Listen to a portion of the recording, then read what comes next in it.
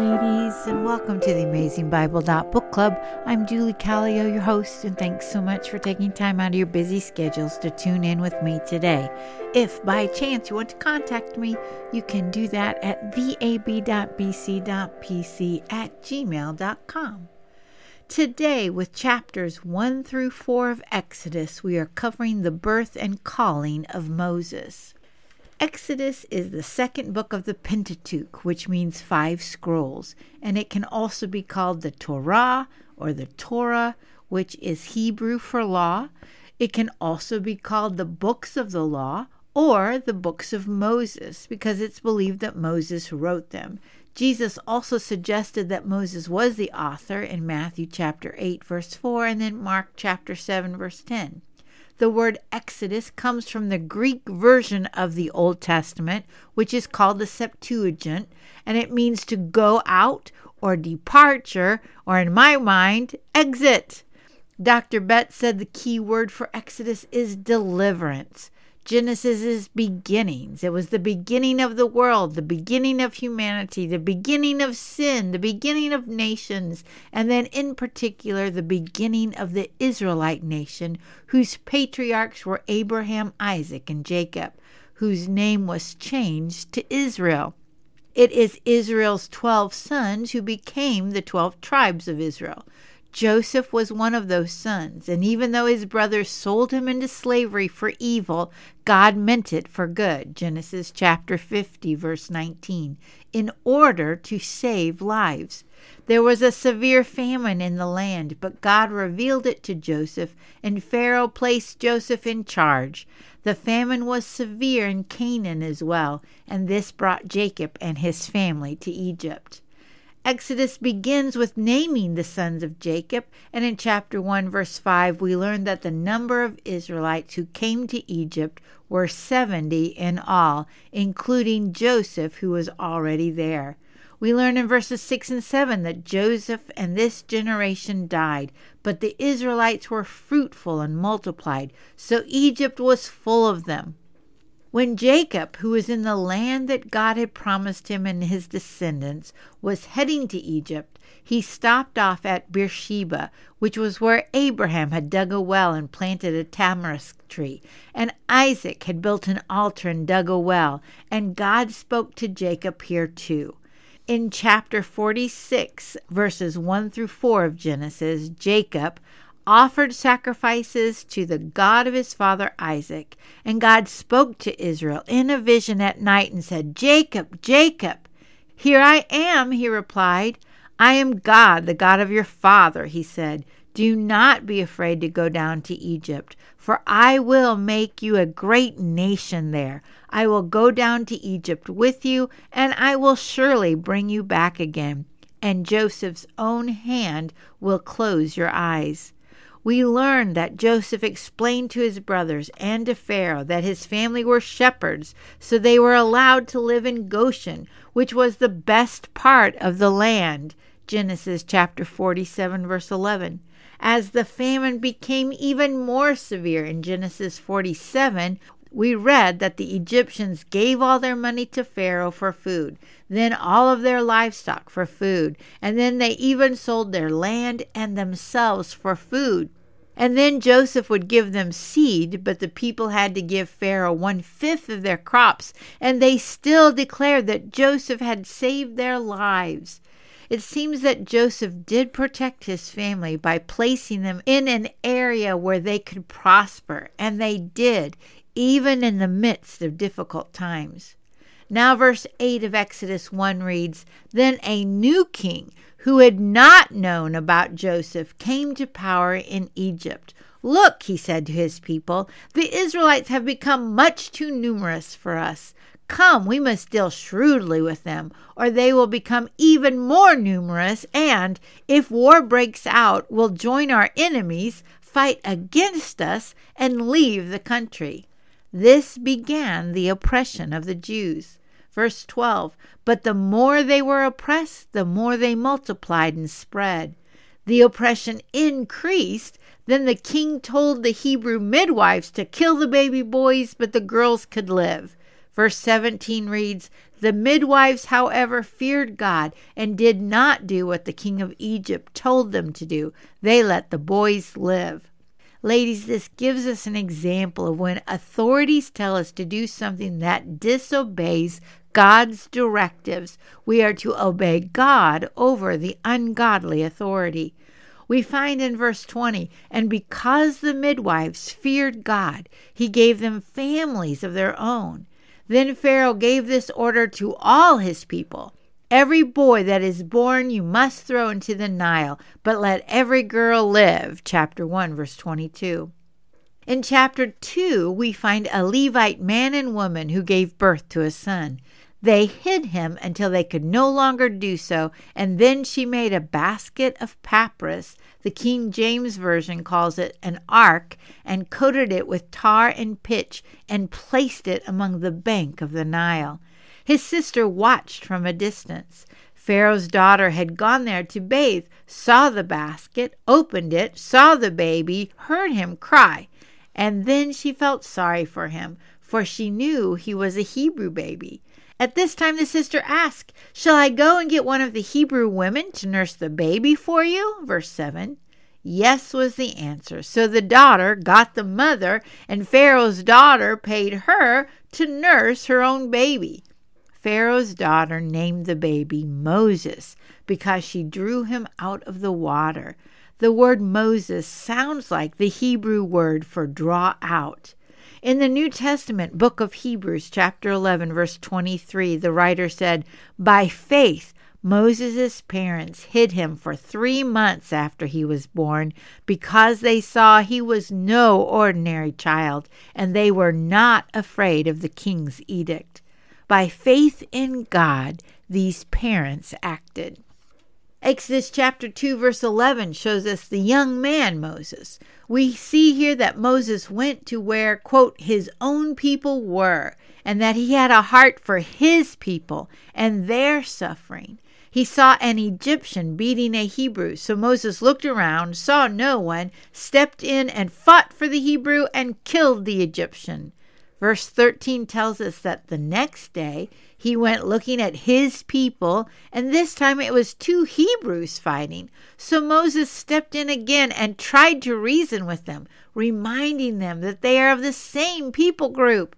In verse 14, the man said, "Who made you ruler and judge over us? Are you thinking of killing me as you did the Egyptian?" At this, Moses knew his actions were known and that Pharaoh would find out. Moses ran for his life. He went to Midian, and verse 15 tells us that he sat down by a well. So far in Genesis, we have seen a couple of things about wells. The first is that where there is water, there is life. So the digging of wells and having water was essential to live. The second thing we have seen is wells are where the men of God have met their women. Isaac's servant found Rebekah at the well, Genesis chapter 24.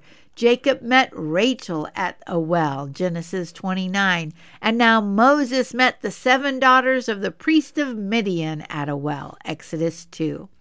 In this story, some shepherds drove the ladies away, but Moses came to the rescue and watered their flock. This is now the 3rd instance of Moses coming to the rescue. When the girls got home, their dad asked, "How did they get done so fast?" And they told them about an Egyptian that came to rescue them and draw water for them in the flock. "Where is this guy?" Dad asked, and they had left him there.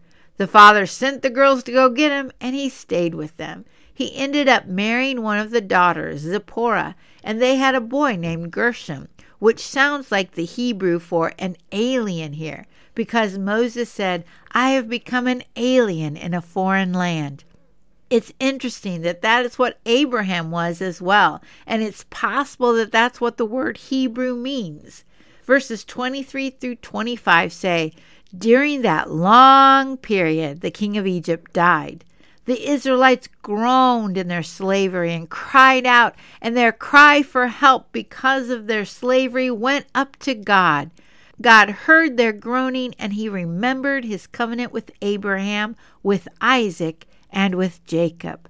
So God looked on the Israelites and was concerned about them. Derek Kidner said, when the Old Testament says God remembered, it combines the idea of faithful love and timely intervention. Ladies, keep in mind that God's timing is absolutely perfect. Chapter 3 begins that timely intervention. Moses was tending the flock of Jethro, his father-in-law, the priest of Midian. He came to Horeb, the mountain of God. Here is the story of the burning bush where it was not consumed. This was strange, so Moses went to investigate. And verse 4 says, when the Lord saw that he had gone over to look, God called to him from within the bush, Moses, Moses. And Moses said, here I am. Do you remember what God said to Jacob when he was about to leave the promised land in Genesis chapter 46, verse 2? Jacob, Jacob. And he replied, here I am. Now there are different views as to the timeline of the Exodus and who was Pharaoh, and I don't waste my time arguing such things, but it is safe to say that there has been about a 250 to 300 years of silence by God. But it is interesting that the last recorded words by God with Jacob in Genesis are the first recorded words by God with Moses in Exodus. God is keeping his word, and how thankful that both men answered the Lord, here I am. Moses was to take off his shoes because he was standing on holy ground. The Lord said, I am the God of your father, the God of Abraham, the God of Isaac, and the God of Jacob. Each of the patriarchs had their own faith, and it is not inherited by their parents. Moses hid his face. The Lord told Moses that he had seen the misery of his people, and he plans to rescue them by sending them Moses. Moses asked in verse 11, who am I that I should go to Pharaoh and bring the Israelites out of Egypt? The Lord said he'd be with him. Moses asked in verse 13, suppose I go to the Israelites and say to them, the God of your fathers has sent me to you, and they ask me, what is his name? Then what shall I tell them? God said to Moses in verse 14, I am who I am. This is what you are to say to the Israelites. I am has sent me to you. Now it seems that there are a few meanings to this I am. The first is that God is always present tense. Right now, God is. He is beyond time. Second, according to my ESV study Bible, he is self-existent and therefore is not dependent upon anything or anyone else. Third, he is the creator and sustainer of all that exists. Fourth, he does not change. And fifth, he is eternal. This statement ties into the New Testament Gospel of John because John focuses on the I am statements of Jesus. And in John chapter 8, verse 58, Jesus was talking with the Jews and he said, I tell you the truth, before Abraham was born, I am. John is showing us that Jesus is also this God that is speaking to Moses. My pastor said that I am also means that I am everything that you need. God explained to Moses that he was to go to Egypt, assemble the Jewish elders, and after they listened, then he was to go to the king of Egypt. Chapter 4, Moses asked another question. What if they do not believe me or listen to me and say, the Lord did not appear to you? To this question, the Lord gives Moses different signs. First, Moses threw his staff on the ground and it became a snake. Moses was commanded to pick up the snake by the tail, which is usually a no-no because the snake can come around and bite you. But he obeyed and it became a staff again. Second, he put his hand in his cloak and it became leprous. Then he was commanded to do it again and it was restored. Third, he was to take water from the Nile River and pour it on dry ground, and it would become blood. Moses then said, O Lord, I've never been eloquent, neither in the past, nor since you have spoken to your servant. I am slow to speech and tongue. The Lord said, I will help you speak and teach you what to say." Then in verse 13, Moses said, "Oh Lord, please send someone else to do it." Ugh. This brought the Lord's anger, and yet the Lord showed grace and allowed Moses' brother Aaron to come and be his mouthpiece. But Moses was still to take the staff and be the one who performed miraculous signs. Moses went back to his father-in-law, and then he was sent in peace to go. Verse 20 reads, "So Moses took his wife and sons, put them on a donkey, and started back to Egypt. And he took the staff of God in his hand." Moses' staff had now become the staff of God. Now Moses' sons were not circumcised, as was the sign of the covenant of God with Abraham in Genesis chapter 17. Moses' wife circumcised their sons and touched Moses' feet with it, and this spared Moses' life. The Lord had sent Aaron to go and meet Moses, and then Moses told him all that the Lord had said. They went to Egypt, brought all the elders of the Israelites together, and told them what the Lord had said. And chapter 4 ends with verse 31. "And they believed, and when they heard that the Lord was concerned about them and had seen their misery, they bowed down and worshipped." So let me ask you, ladies, God is speaking, but do you hear him? Are you saying like Moses and Jacob, "Here I am"? Or are you saying what Moses said, "Please send someone else"? Do you have something in your hand that you are not willing to let go and give to God? Or are you willing to throw it down and see what God will do with it? Do you know that God sees you and cares for you? And the fact that you are listening to this podcast today is proof that the Lord is concerned for you. Will you bow down and worship him? If you hear his voice today, please, oh please, don't harden your heart. Instead, let's be women who hear God and obey. Until next time, and thanks so much for listening.